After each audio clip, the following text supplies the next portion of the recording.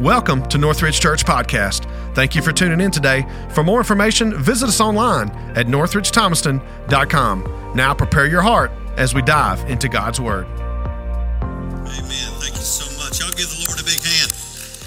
Amen. You may be seated. Did you bring those sheets? Okay, if anybody needs chapter 13, I didn't have any last week. I know we're going to finish chapter 13 tonight. So if you need one, you can grab one of those or get somebody to grab them. And then y'all just raise your hand if you're new tonight or you need one. And they will grab you one and bring it to you. Hey, while we're doing that, let me say something about the 23rd. I just saw Michael Helton. I have that paperwork for you. And I just want to say to Michael and I talked some time ago. It's Rochelle's husband.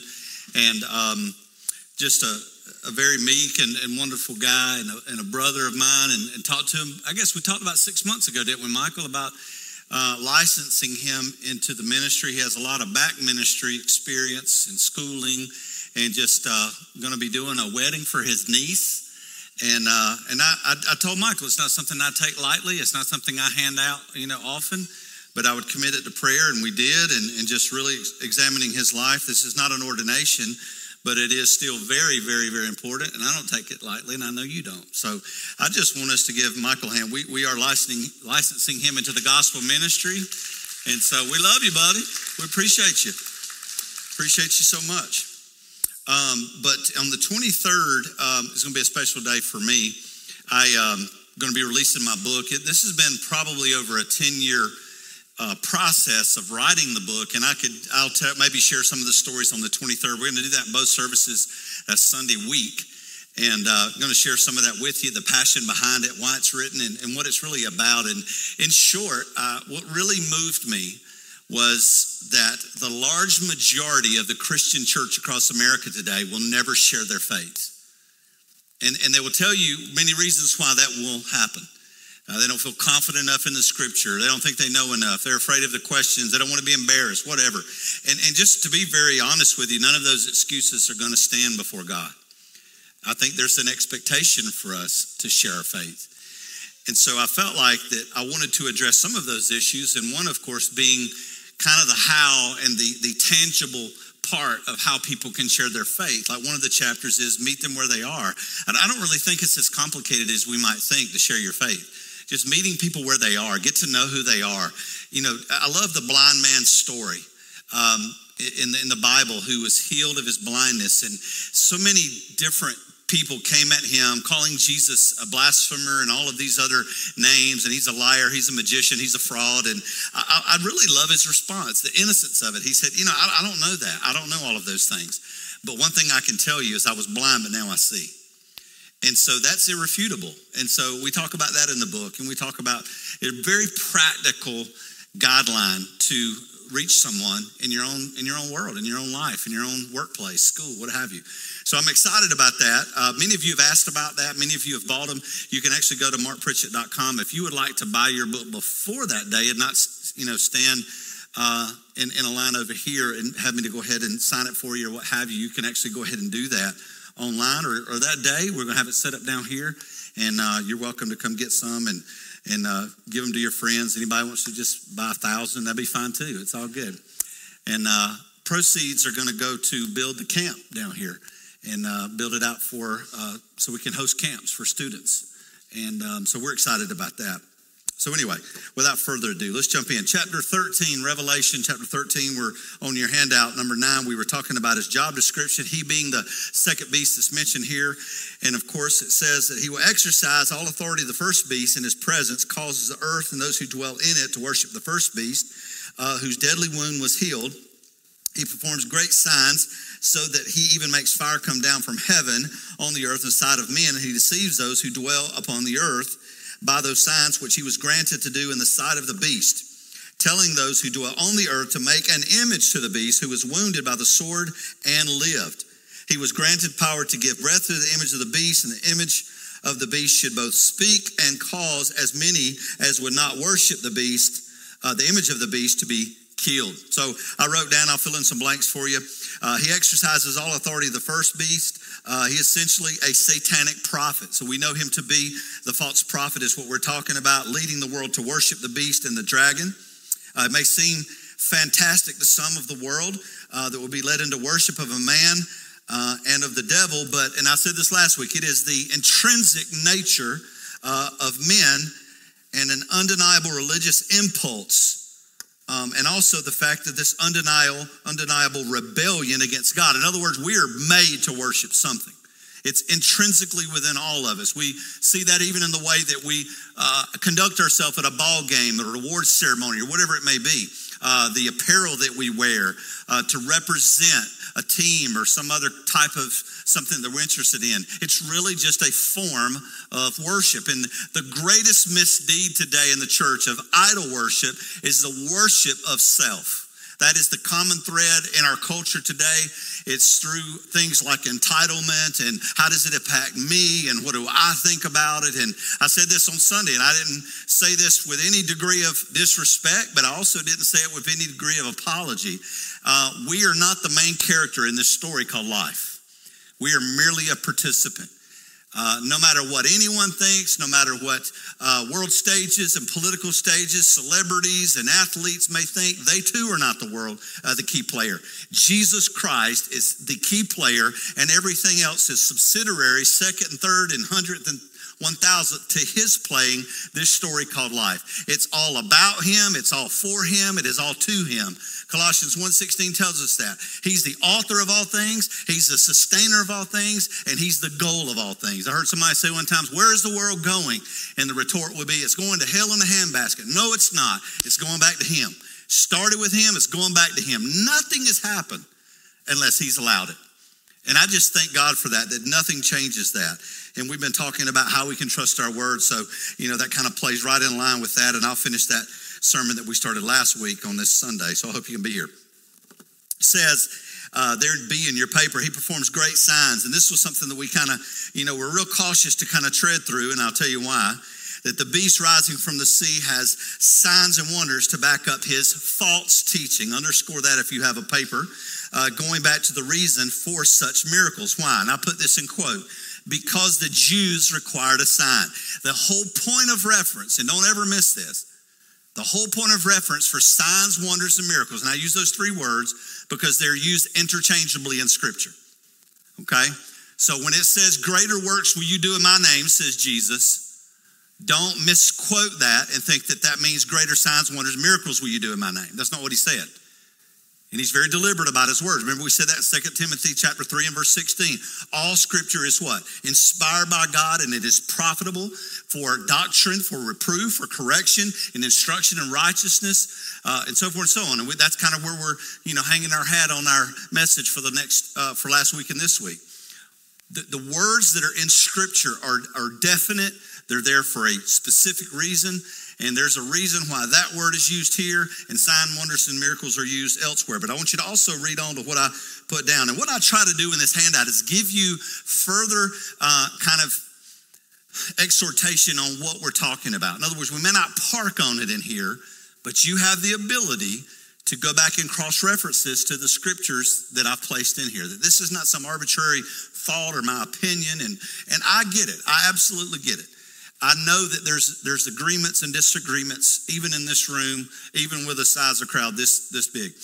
But it's okay. Most of those disagreements really should not divide us.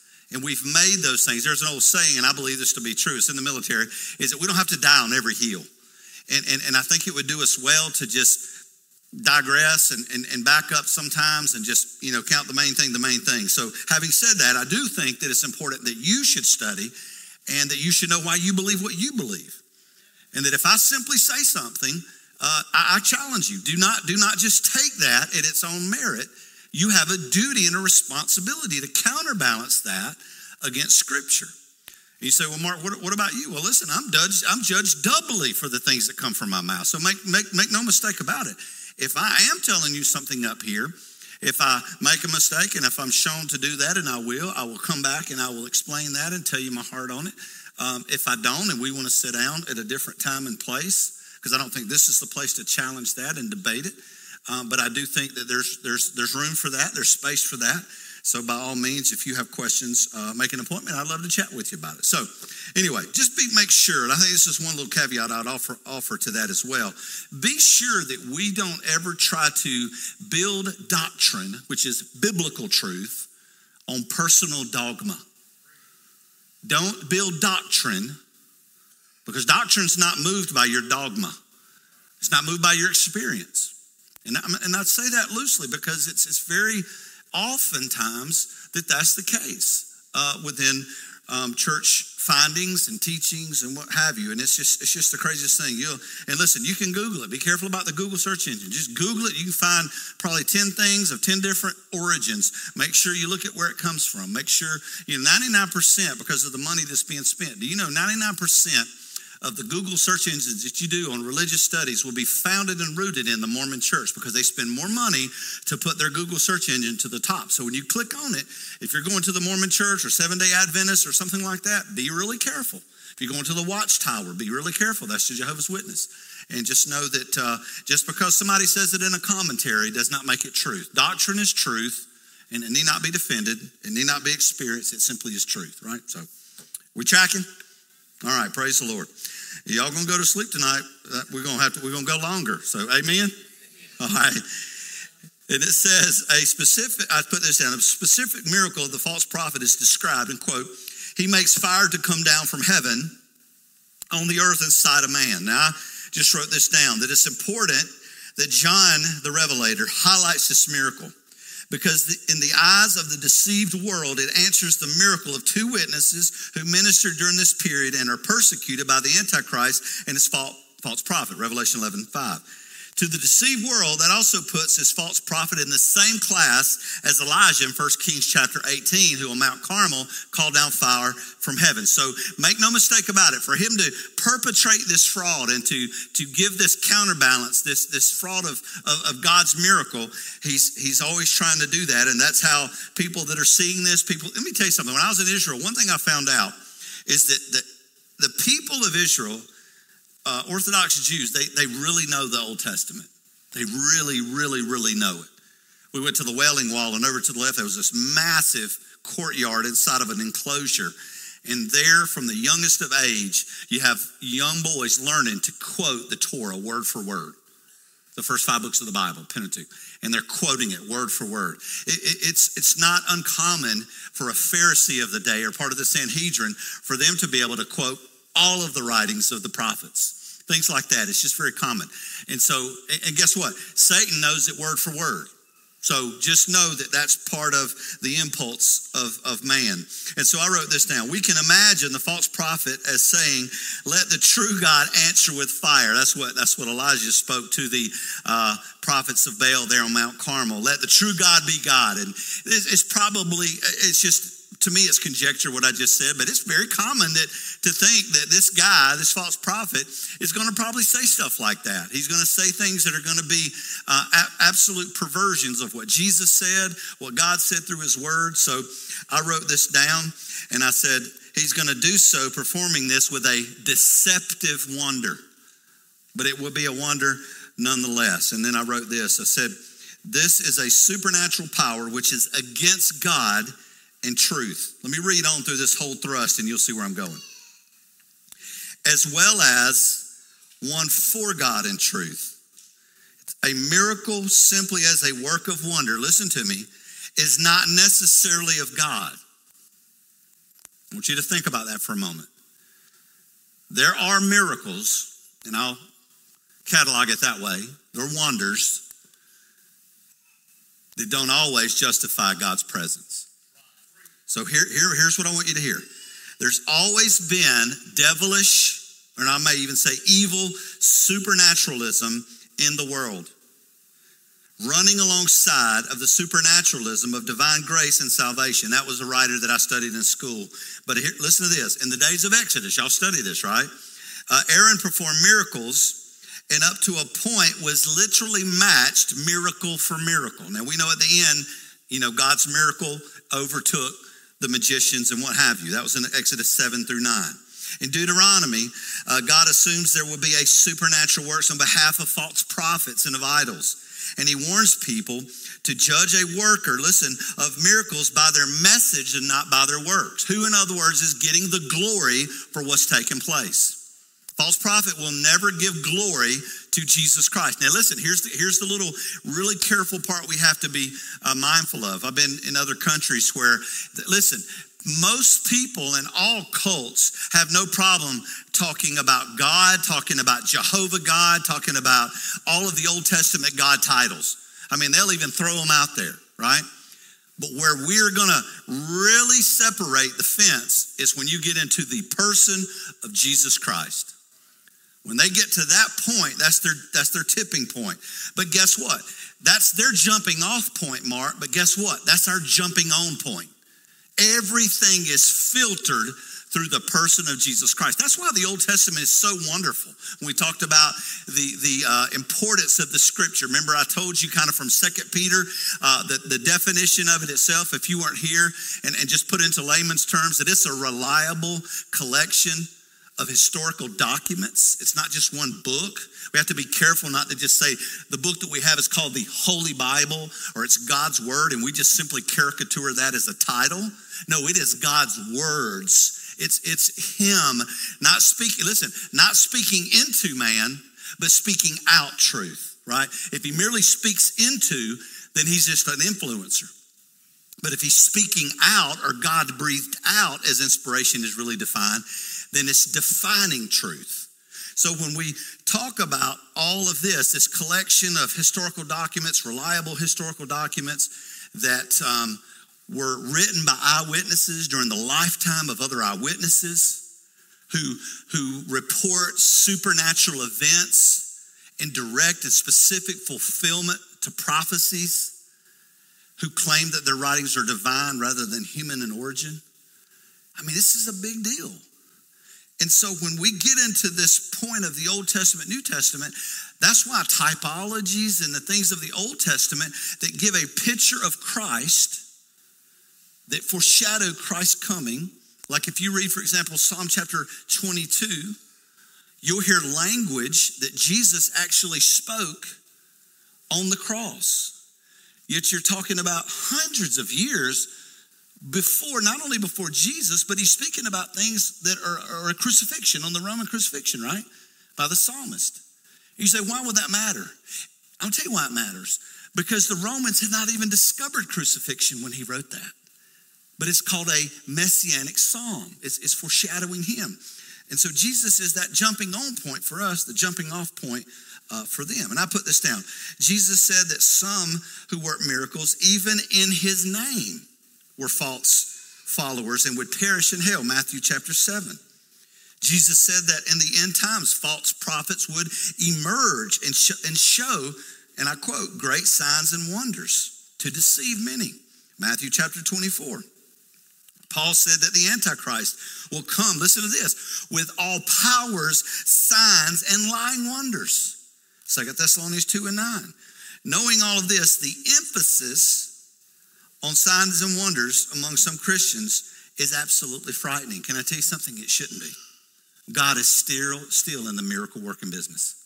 God is supernatural. You say, what is that, Mark? Listen, that's a scary thought sometimes, right? Supernatural. Or like some of the churches where you can say Holy Spirit, but you can't say Holy Ghost, right? It just frightens people. They're one and the same, first of all. But the other thing is to understand that this emphasis of signs, wonders, and miracles among Christians, to some is frightening. I'm going to tell you something. This is the most beautiful thing in the world, to know that there's a super God working against natural man, and where those two collide is supernatural. God is above it all. He knows it all. He's sovereign over all. And listen, he can absolutely, why do you pray for people if you're not 100% sure every time that he's going to heal? That's the reason we pray, because we don't know. So we come in faith. And that's why I tell people oftentimes, and Dustin and I talk about this a lot, but that's why when I pray, I even have said to you before, I said, you know what, when someone comes down here with a child and we're praying for them, pray like you're going to pray for your kid. Because I'm going to tell you something, if you're praying for your kid that way, Katie, you'll pray with a different level of faith, won't you? I mean, it's an audacious faith. You're believing for God to move in that situation. And we've seen it here in our church. We've seen many situations like that. And God healed me in 1995 of Crohn's disease. And I just praise God for the fact that he's still a healing God. Amen? Some Christians say or think this: you can really know where God is and where his power is by signs and wonders. And I wrote this down. Thinking this way is to leave yourself wide open for potential deception. Because again, it's not always God. Don't think for a moment. Let me tell you something. That's why several weeks ago in here, we were talking about the demonic sphere, and that just keeps coming up in my life, to be very frank with you. But understand that that's not something you toy with. And that there is a power there, that power given by God, limited in scope. But go back and read the book of Job. When God basically lowered the hedge around Job, remember at first he said, you can do anything you want, but you can't touch him, right? Think about what he did at his hand. Think about all that was lost. And then, of course, ultimately God said, I'm going to let the hedge down a little lower. And he actually impacted his physical body with boils and things of that nature. Now, let me just offer you this thought. A lot of the problems that we have in our physical body is really dealt with the way we think about life. If you think about, again, depression and things like that, and anxiety, and you think about the ulcers in your stomach, you think about the problems that we're having. I mean, a lot of that stuff is just driven by what Satan's putting in your mind and what you learn, what you finally desire to just speak out loud over your body and over your home. And again, life and death in the power of the tongue. I think we have to be careful with what we just, randomly speak over ourselves. And so a lot of that comes with, just knowing the word and knowing its truth. But I think there's lots of deception. I wrote this down, and just again, years ago, there was a large multi-denominational conference of people who thought this way, and this was their slogan on a huge banner over the conference platform that read, "Unity under signs and wonders." That's what it said.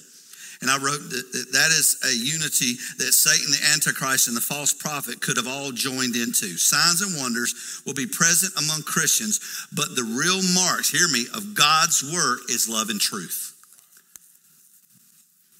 One of the greatest miracles that you as a Christian will ever experience is to be able to love somebody that's unlovable.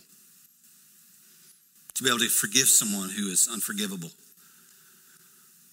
Or I think somebody sent me this today. It kind of hit me. Who sent me that? Did you send it to me? How do you know what I was talking about? The Holy Ghost told you. All right, so here it is. Mark, I think you're the most attractive man. No, that's not it. That's another one. I'm looking. You sent me a lot of stuff. What did you say?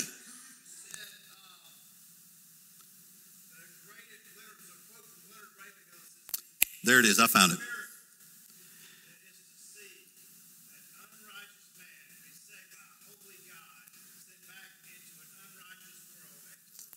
Yeah. To see somebody who lives an unholy life, touched by a holy God, and they be forever changed, and to be able to live a holy life in an unholy world. That's a miracle. And so that there's a, and again, let me just be very specific with this. It's very, very interesting that in Galatians, God tells us what the fruit of the Spirit is. He tells us it's 9 fruit, 1 fruit, right? And it's encompassed by those things that we call fruit of the Spirit. Jesus said, the way people can tell you're my disciples is the way you love one another. He said, I give you a new commandment, love one another as I've loved you, and so forth and so on. So just be careful of that. Again, however, that does not mean that God is not a miracle working God. He just says, be cautious and don't define my activity in any given situation just because things are happening that you can hang your hat on as a wonder or a miracle or a sign. Just be careful. Now look at number C. He was granted power to give breath over to the image of the beast, that the image of the beast should both speak and cause as many as do not worship the image of the beast to be killed. The beast rising from the earth will use a deceptive, animated image as the focal point of worship for the beast. And that's what I wrote down. It may seem strange to us to have the whole world give this kind of worship to the image of a man, but the personality cults of a totalitarian government in the 20th century are good examples of this kind of worship. All we have to do is remember totalitarian states of the Soviet Union or the communist China. They're omnipresent, if you will, pictures of Stalin, of Mao, and we see the pattern that will ultimately be fulfilled by the Antichrist. In other words, when you think about how this could happen, what if every book you open, what if on the cover of every magazine, what if on every billboard, what if at the Times Square, not only on that big jumbotron, but every single fixture. What if everywhere you looked, you saw this person? Because that's exactly the way it works in North Korea. That's the way it works in communist China. That's the way it worked in Stalin's day. It's the way it worked in Hitler's day. And it was not at all uncommon, not only for them to plaster them everywhere, but also have loudspeakers speaking out in this indoctrination of truth and what you had to do. It was done in Nebuchadnezzar's day. This is not a new thing. And so that's what we can expect. But here's what I found that's interesting. The image of the beast is animated in some way in that it has breath and can speak. Whether the image is animated or supernaturally or technologically, the result will be impressive. Now listen to what I wrote down. The psalmist mocked idol worshipers because the idols of the heathen are silver and gold and the works of men's hands. They have mouths, but they do not speak. They have eyes, but they cannot see. Psalm 135. This image of the Antichrist will be a different kind of idol because the image of the beast should both speak and cause as many as would not worship him to be killed. So this is a unique situation. And it's going to be something to, no pun intended, but to stand in wonder, in awe of what's going on, because this is going to be inundated with our culture. This idolatrous image is what Jesus, Daniel, and Paul both spoke about in the abomination of desolation. It's an idolatrous image set up in the holy place of the rebuilt temple. When I was in Israel, what year was that? 4 years ago? There is already currently in the town of Jerusalem already fixtures of the tabernacle that has been rebuilt and encased in glass encasements currently. They're already built. Because here's the question. So many people think we got so far off because the temple has not been rebuilt. There's a group of I forget, it's called Something for Israel. There's a group of men, engineers, that have already been pushing, already have plans, already have everything back down to the exact way that Scripture has placed it for this new temple to be rebuilt. The images, the fixtures and things, they're already rebuilding them. Remember, I told you that when I went to Israel, you can Google this. This is absolutely true. I have pictures on my phone that I gladly show you. When you go down by the Dead Sea, there are already these little pockets of water popping up with reeds growing through them. They're catching fish in them. And that is absolutely extraordinary. Never, ever, ever been thought of or done. And we know that that matters because if you look at when Jesus returns, which is at the end of the 7 years, that doesn't start at the beginning. So if he came now, we got 7 years. They got three and a half years to build the temple. They can knock that out in no time, right? Because that middle point is when that abomination of desolation is going to happen at that 3.5 year point. So we got time for that. Looking at the 7 year point, at the end is when Jesus comes back to the Mount of Olives, steps on it, it cracks, the rocks release water, runs into the Kidron Valley, down all the way into the Dead Sea. And the Bible says life comes into the Dead Sea for the first time. All that's already in place. Go do this. I did it about a week ago. Go to Google Earth and pull up the Euphrates River. Go do that. You seen it? And you'll see the width of it. You'll see the breadth of it. You'll see its depth. And there's places up northern part that is already completely dry. That's a fulfillment of Scripture. We're talking 1,792 years. That's been spoken, that's going to dry up so that the kings from the east can make their way across. It's done. It's already happening. They're fighting and trying to figure out where they're even going to get water. That's in the news as of last week. So when I heard that on mainstream news, I went and pulled it up on Google Earth, and I'm like going, this is happening right now in real time. So there's a lot going on. Let's see, what did I write? I wrote down, it is an idolatrous image set up in the holy place in a rebuilt temple. It is an abomination in the sense of being supreme idolatry. And it is desolation in the sense that it would bring judgment described by the seals. trumpets, and bowls. This is the summation of the power of the Antichrist, whose authority ends after 42 months, Revelation 13 and 15. This marks the halfway point of the final 7 years of man's rule on the planet, man being the Antichrist. The Antichrist's power ends as soon as it peaks. Look at number 10, verses 16 through 17. The economic strategy of the first beast and the second beast. He causes all, both small and great, rich and poor, free and slave. This is going to go against the grain of every woke and canceled politician that's ever breathed. Because it's going to be equitable. It doesn't matter if you're the top of the chain, the bottom of the chain. It doesn't matter if you're in the back far corner of the Amazon. It doesn't matter if you're in the top, penthouse in New York. Listen to what he says. And he causes all, both small and great, rich and poor, free and bond, free and slave, to receive a mark on their right hand, on their foreheads, and that no one. And I want you to hold on to this. Don't miss this. Because this matters more now to me today than ever. Because of what's just happened. Listen to me. That no one may buy or sell except one has the mark or the name of the beast or the number, this is important, or the number of his name.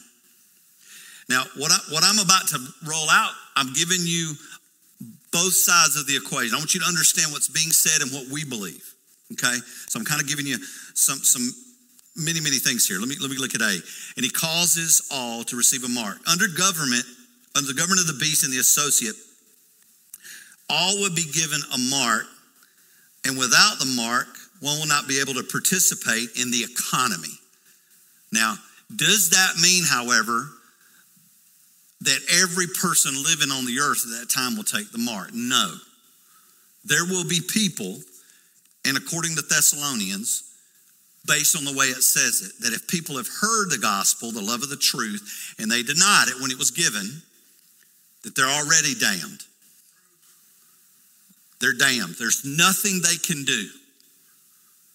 That's why you have to be careful of even some of the great intention of works like Tim LaHaye that gives this false promise that this pastor who preached the message but really missed the truth his whole ministry, but then once the rapture happens, he's the forerunner of the one who's going around to proselyte and share this message of repentance and God and so forth and so on.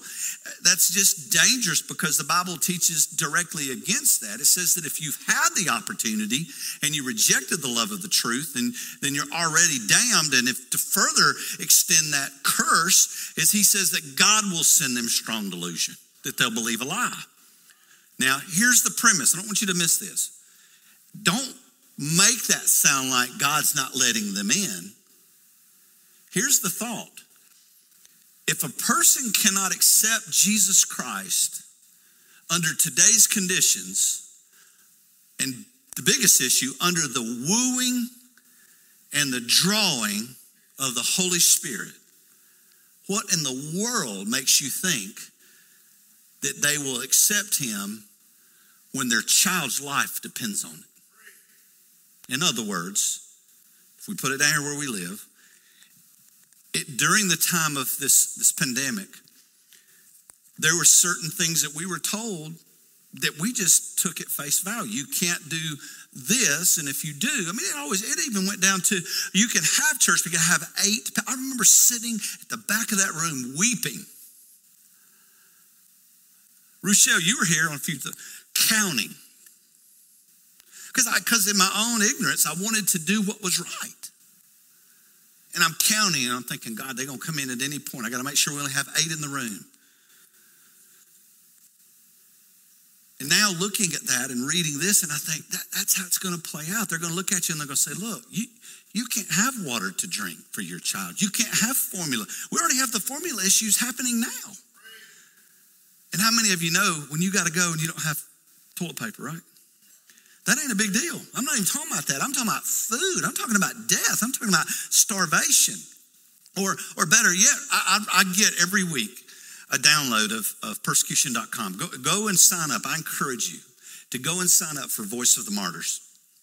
Persecution.com. They send it to me all the time. Anybody else read it? Unbelievable.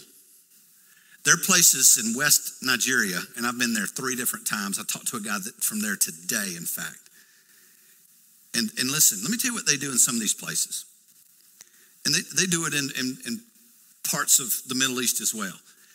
They'll put these people in a jail cell, and they'll stand there with gasoline, and they will say, if you don't renounce Christ, we're going to throw this on you and set you on fire, and you can't get out.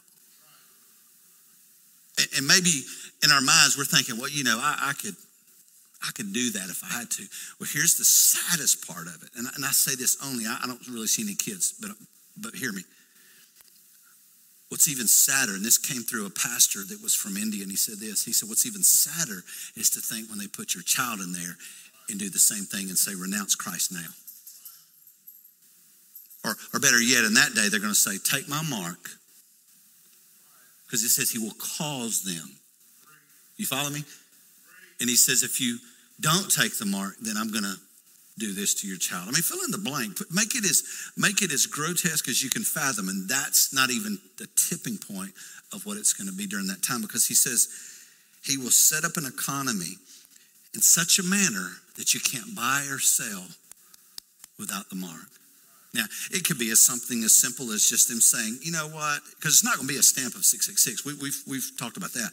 But it could be a microchip, more than likely will be. It could be, we talked about last week that Terry sent me about the whole tattoo thing. It's a mark, we do know.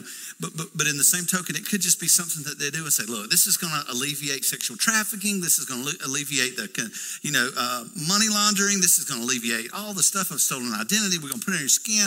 Man, it's going to be super easy. All you have to do is walk through and scan it. It's going to come directly from your account. Nobody's going to do tax fraud anymore. I mean, they're going to set this thing up in such a manner so beautiful and so wonderful under the false pretense, right? But really what it is a tracking system. And they're gonna follow you. They're gonna know what you get. You can't buy a gun from you and just say, hey, I'm gonna buy a gun, because there'll be no money exchange. So they'll know who has guns and who does this and who's looking at propaganda, who's going to the theater and watching the wrong kind of movie, who's doing this. And so the whole economy would be set up, and it says that no one will be able to buy or sell unless you take that mark. And again, when I read this over the course of my lifetime, I thought, how could that be? And now we know. Now we know. Are y'all tracking? Don't be scared, though. Don't be scared. We're not going to be here. So don't let it drop your countenance. Don't be superstitious about the number 666. And I don't know if it's like, you're like me. Like if it ever lands on 666, like, no, give me another penny. I don't want to take no 66 change. No, don't do that. You don't have to do that. This just defines who this person is. Okay, it's his number. And I wrote this down. Since the ancient Greek world for mark isn't generally applied to people, some have taken this, and I'm going to offer you some conjecture and some thoughts. Taken this as a symbolic mark, but a literal mark is needed to buy or sell, and certainly conceivable and more practical. The technology to give people a mark that enables them to buy and to sell in the electronic economy is already in place. We do it every single day by scanning our credit card. Oh, and now you don't have to do that. Now you put your credit card and just get your phone near it and it comes out. I mean, it's there, right? And this is all making it easier for us. And that's how the enemy works. It's never, ever, ever. I remember my first weekend Comfort Zone series. Y'all remember that? Remember I told you, if you can be comfortable in this life as a Christian, there's something gravely wrong with your faith. But see, that for the anti side of this thing, it is actually becoming more and more comfortable, more and more easy. And that's how this whole thing will play out. So I put down the technology to give people a mark that enables them to buy and sell in the electronic world is available. There are many different ways it could happen, and such programs are already proposed and tested constantly. It's out there, just like that thing Terry sent me, 2 weeks ago. That just happened at Georgia Tech, which should make everybody a Georgia Bulldog fan. But look at this. It says, I put it's the number of his name. This was a common concept in ancient world, in Greek, the Hebrew as well. The letters were assigned numerical value, like with Roman numerals, right? Now remember, when we talk about this, I'll tell you what, look at verse 18. Here's the wisdom. Let him who has understanding calculate. I mean, the Bible's telling us to do that. Let him who has understanding calculate the number of the beast, for it is the number of a man. The number for man is 6. This false trinity is 666. Listen, it's the number of the beast, for it is the number of a man, and his number is 666. Now, here's what I said last week, and I just want to qualify this. And Rex offered this to me, and I appreciate that. But I want you to look down at my last sentence. The schemes of unlocking the number of the beast or can be confusing as they are endless. Why do I say that? For years, people like Henry Kissinger, he was a big player in the Nixon and Ford presidency. And for some way, his name moved over to the Latin, was adding up to it. Gorbachev, that happened with him. He had this, is he the one that had the birthmark on his head? Is that right? They were saying that was the mark of the beast. And so just know what happens is, it's in plain view, but what happens is there's so much conjecture that's thrown out there, even by religious leaders, perhaps well-intended, and they throw it out there, and it's this guy. Or back in 1984, when the book was written that the world was going to come to an end, and it was 1984, and that came and went. What it's done is cause this false sense of security. But the Bible even says, for when they say peace and safety, then sudden destruction shall come upon them. So what I was adding to last week was, and what Rex was saying, is that we're not saying that it's this pope. I'm not saying it's not, but we're not saying it's this pope. What we're talking about is something that lines up both historically as well as the idea of what I've been telling you, is that there is a religious part of this false trinity, that's the false prophet. There is a political part of this false trinity, that is the Antichrist, and then there is a driving force, which is the beast, the dragon, Satan himself. Now, so that tells us without any question that there's going to be this dual prospect of energy that's going to come from the beast, and it's going to be both political, and it's going to be economical, and it's also going to be religious, and it's going to be tied together. We also know that there is going to be, without question, go back and look at every single big point that's happened in history as it pertains to the Jews.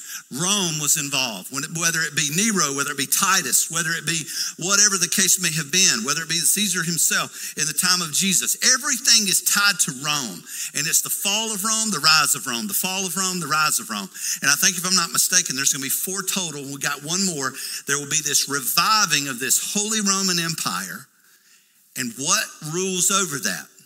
The papal authority. So when I say the Pope, understand that this has been truth, but we don't know which Pope it is. Now again, there's a lot that can be said about this particular guy that's so different than the other popes that we've had. We've actually seen some popes over the years that have done some really great humanitarian works. This guy's a loon. I mean, does anybody else watch what's going on, who he's hanging out with, what he's saying, what he's standing for, et cetera, et cetera?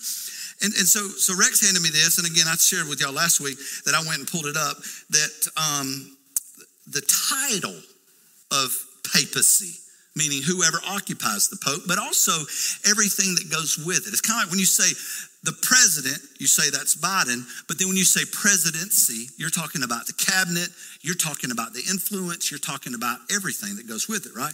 So that's what we're talking about when we say papacy. But the papacy in the Latin, the Pope, means vicarius filii Dei, and if you add up those numbers, which by the way in Latin means in the place of God. He's in the place of God. And again, I explained to you, that's not some new concept. That's because they believe in apostolic authority. They believe that all popes come from the original pope, which was Peter. They misconstrue what happened in Caesarea Philippi. Jesus building the rock on that. That wasn't what it meant.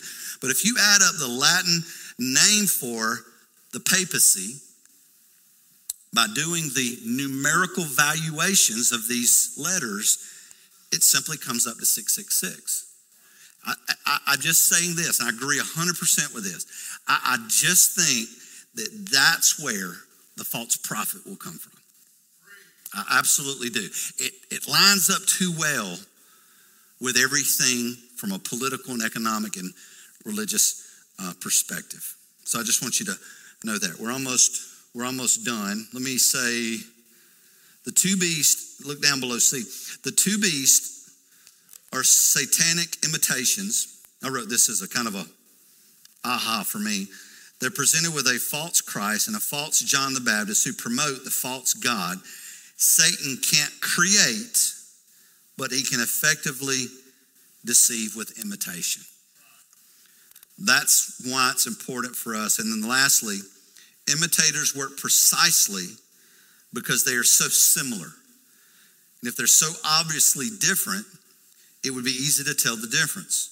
We must beware and be familiar with the genuine. Guys, that's why you've been told and I've been told and I continue to tell you, you have to get in your Bible. You have to get into the Word of God.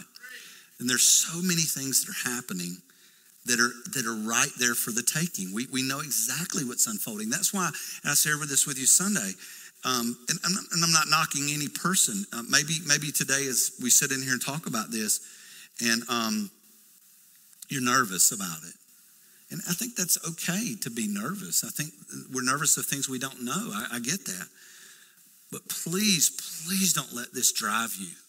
Don't let this be something that promotes fear in your life. That's what the enemy wants to do. And what does he do? And why? You got to ask the question. So why am I afraid? Because he's lying to you, and he doesn't want you to stand in truth. And man, I'm telling you, I'm 53, and I'm not worried about dying. That's not. I mean, if I'm going to die, and that's my transition. As Paul told the church at Corinth, he said, this mortal body can't go to heaven. It has to put on immortality. Death is the means by which we get back to God.